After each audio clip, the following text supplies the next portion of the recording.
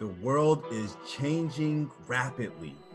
Empowerment is happening actively. Now is the best point in time to connect, share our unique stories.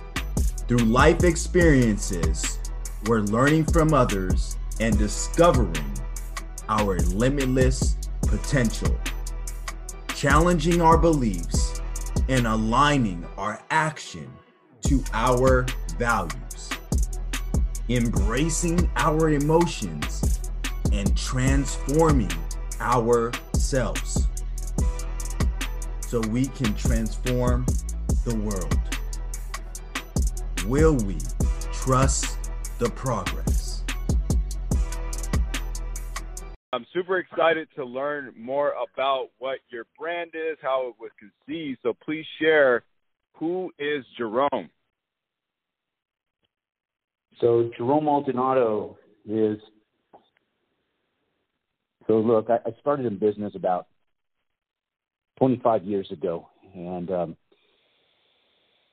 I rode the roller coaster of business for the first few years, and in 1998, I finally started figuring things out and opened up a real estate development construction company, did real well with it, and out and generate a nice portfolio of real estate over the years. So we, dating back to 1993 when we started, I kind of did the direct sales thing, got into sales. I wanted to be self-employed and knew I wanted to go after something bigger, right? I wasn't raised with a family who was in business and entrepreneurship. I was just raised in a traditional family, good middle-class family. I was just taught to go to school, get an education, go out, get a job. And so I went to pharmacy school.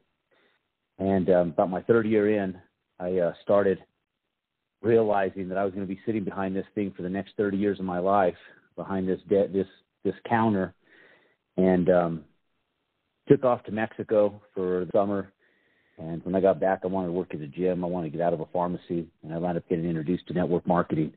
I was horrible at it. Did it for about 3 years with no money, and then finally started figuring things out and started making about $20,000 a month in about 1996.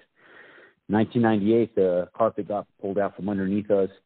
FEC came in, started restructuring direct sales and network marketing companies, and so we were left from going from $20,000 a month to zero.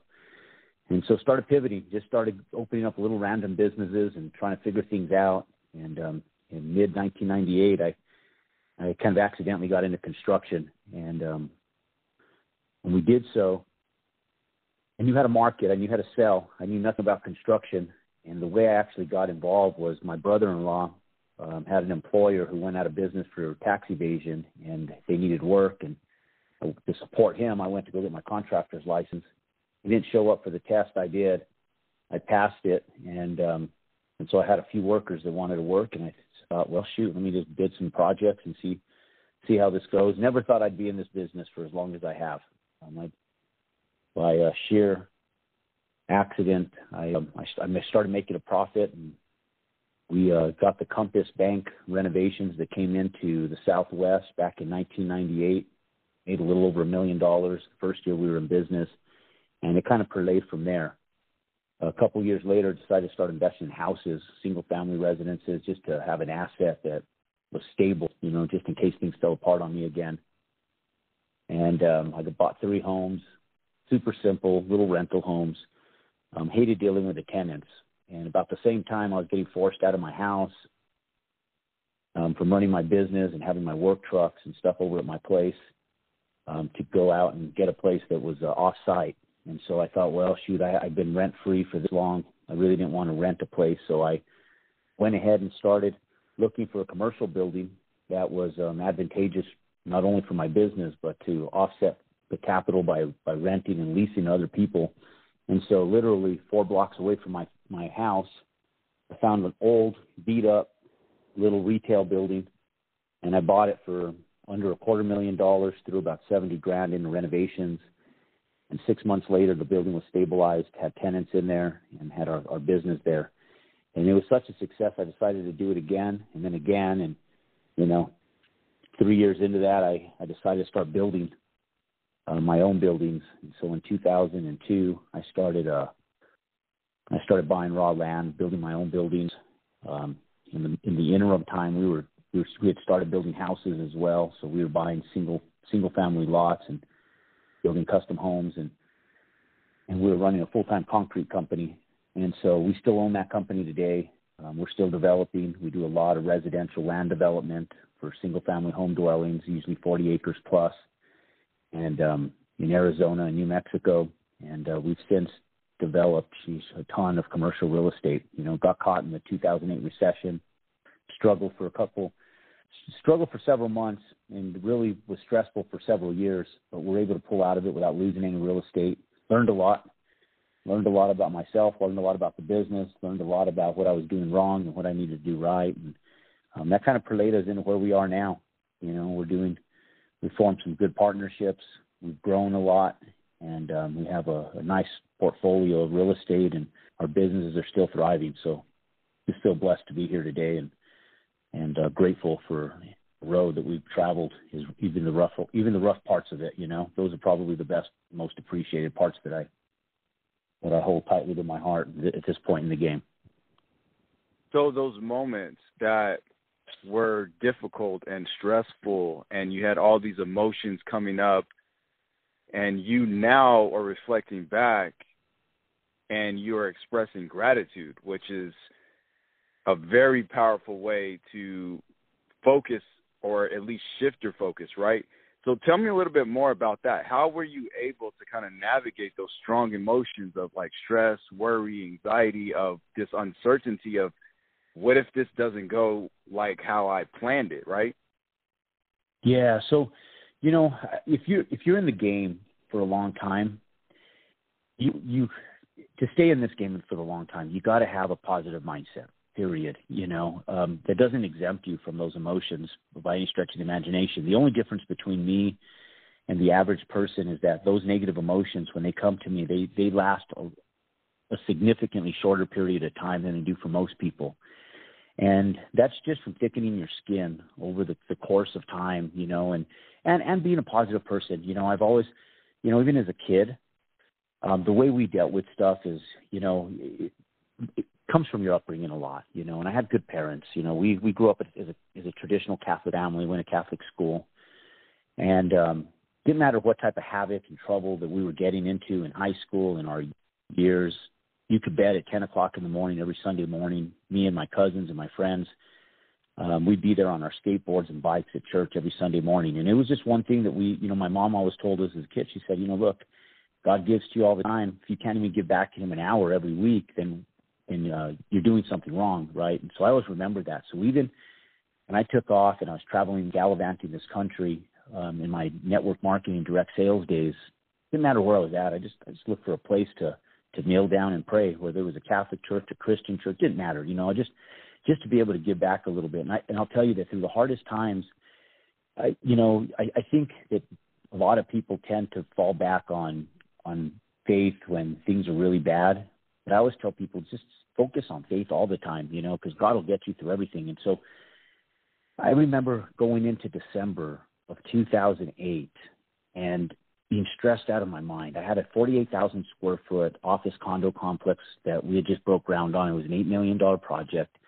And at that time, and we were self-funding this stuff. This wasn't stuff we were raising capital on. So our companies were funding this stuff. So as you can imagine, when you're the self and sole provider of everything around you, it can become very stressful very fast. And then I had a retail center that was smaller. It was about half the size of that project, but we were nearing the end of construction, had about $300,000 that still had to be funded from the bank. Plus I had homes going up, I had residential homes going up, and then we were doing business on behalf of other customers, pouring concrete and doing stuff. Well, our phones for the first time in probably a decade just got slow overnight. And I still remember it. And it was like crickets in our office. Walking into subdivisions where you typically hear hammers going and saws going, and it's noisy and loud.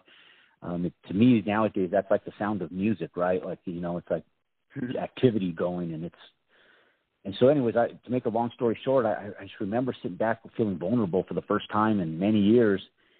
And I remember balancing our books and trying to figure out, okay, if we fund this $300,000 to finish this project, and I fund the debt on this $8 million project, and plus I pay our regular bills and some of the other stuff we have going on, and we try to finish out these homes, how long can I sustain this the way things are going right now? And I got this pit in my stomach for the first time in a long time. I remember sitting at the desk in my office and turning around my wife, which I had a clear, gunshot view of in the living room, and she was watching TV. My son had just been born. He was just a few months old. I turned to her and I said, "Damn," I said, "You can't be out shopping and doing stuff right now. I don't care if you go to Neiman Marcus and spend $100 on one blouse, or go to Ross and spend $10 on 10 blouses. Just don't go. I have it budgeted down to a T, and we can get through March funding all this stuff, but we're talking hundreds of thousands, if not, probably just shy of $1 million. I think that we had a fund between now and then." And I told her, otherwise we're going to have to figure out which property that we're willing to give up, because I can't sustain this for that much longer if it stays like this. And every morning, I put my working hat on. I say, you know what? I'm going to get back out there. I'm going to sell. I'm going to get back out and sell with the guys. I'm going to take calls. I told my office, book me estimates, and I started bidding every commercial project that came out of the bidding rooms. Started making phone calls to contacts and people I knew in the industry. And I put my head down and went to work, like if it was the first day I opened up my business. And every morning I just told myself, you know what, Jerome, you do everything you can, and you work your ass off to bid everything you can, to bring in any money you can. And at the end of the day, if that doesn't work, you've got to just put it in the hands and the grace of God, right, to just do it. And so every morning I just make the sign of the cross before I left the house, and I'd leave every morning with a pit in my stomach for several months and go, all right, let's go kick some ass and let's just make it happen. And that's what I do. I just make the sign of the cross and put the rest in God's hands. And I literally went out and every day just put my best foot forward to make things happen. And by April of 2009, we were down in Phoenix purchasing real estate. We've got the business pumping out some revenue again. Profits were not great, not going to brag about them, but it was covering debt.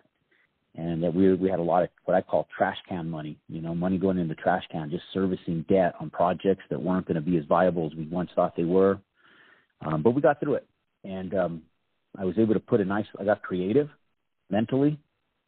And we started buying real estate in Arizona. And that real estate we bought in Arizona saved our lives, our financial life. It sustained the debt. And we turned that into some large profits on our asset and our books. And I'll tell you, we still own a lot of that real estate today. We sold some off, 1031 exchange some of it. And, it's been a crazy road, but it's been a fun road. No, that's amazing. And what I hear is that you really had faith and you trusted the progress, right? Because oftentimes our ego will be in the way of moving forward, right? Making that progress or trusting that things are going to work out. And we are going to be our own blockage or our own self-defeating getting through those hurdles. And like you said earlier, what separates people is really understanding your emotions. When you're able to master your emotions, and you can navigate through those tough times and lean into your faith, right? Whatever faith that is for you, that's where you can really continuously evolve and grow, because we're all here to evolve. So I love the story. I love how you are able to really focus on the things you can control and the positive things that were going on to push you forward. Yeah, it was. I'll tell you, those times when you're living the life of entrepreneurship and business, Matt, they happen not once, not twice. They happen more regularly than we want them to. It's how you deal with them, and we sometimes the problems and the setbacks are bigger than others. But I had dealt with this before, But before I dealt with it, single, no kids. That time I dealt with it, married, kids, responsibilities, and affecting the lives of not only myself but potentially my family, right? So it's just a matter of how you deal with things. That was the only time I ever brought it up. I never talked in terms of fear in my house. It just even with my kids in sports, I tell them, look, all athletes are trained the same, right? There's some that train a little harder than others, but at the end of the day, the athletes that they're competing against come from the same type of coaches, the same coaches. Really what separates 90% of the athletes is how they think. And the winners, the winners are the ones that are mentally strong. And 90% of winning is mental, 10% is physical. And it's the same thing in business. You can have all the tools in the world. People can watch every podcast, listen to this interview. They can do anything they want and get that feel-good feeling with all the ether in the world and make them feel warm and fuzzy. But without the right mental capacity of positivity and pushing forward, they'll never succeed. And so I always tell people, and I tell my kids, the mental game is the hardest part of the game. It's when you can figure out the mental game is when you'll win. And so that's what I've always worked hard at, is just trying to stabilize my emotions and the mental side of when things are not going right, how I get back to a solid ground mentally. And that always takes me to a ground where I push forward and succeed, when I can mentally wrap my head around things and push forward in a positive fashion.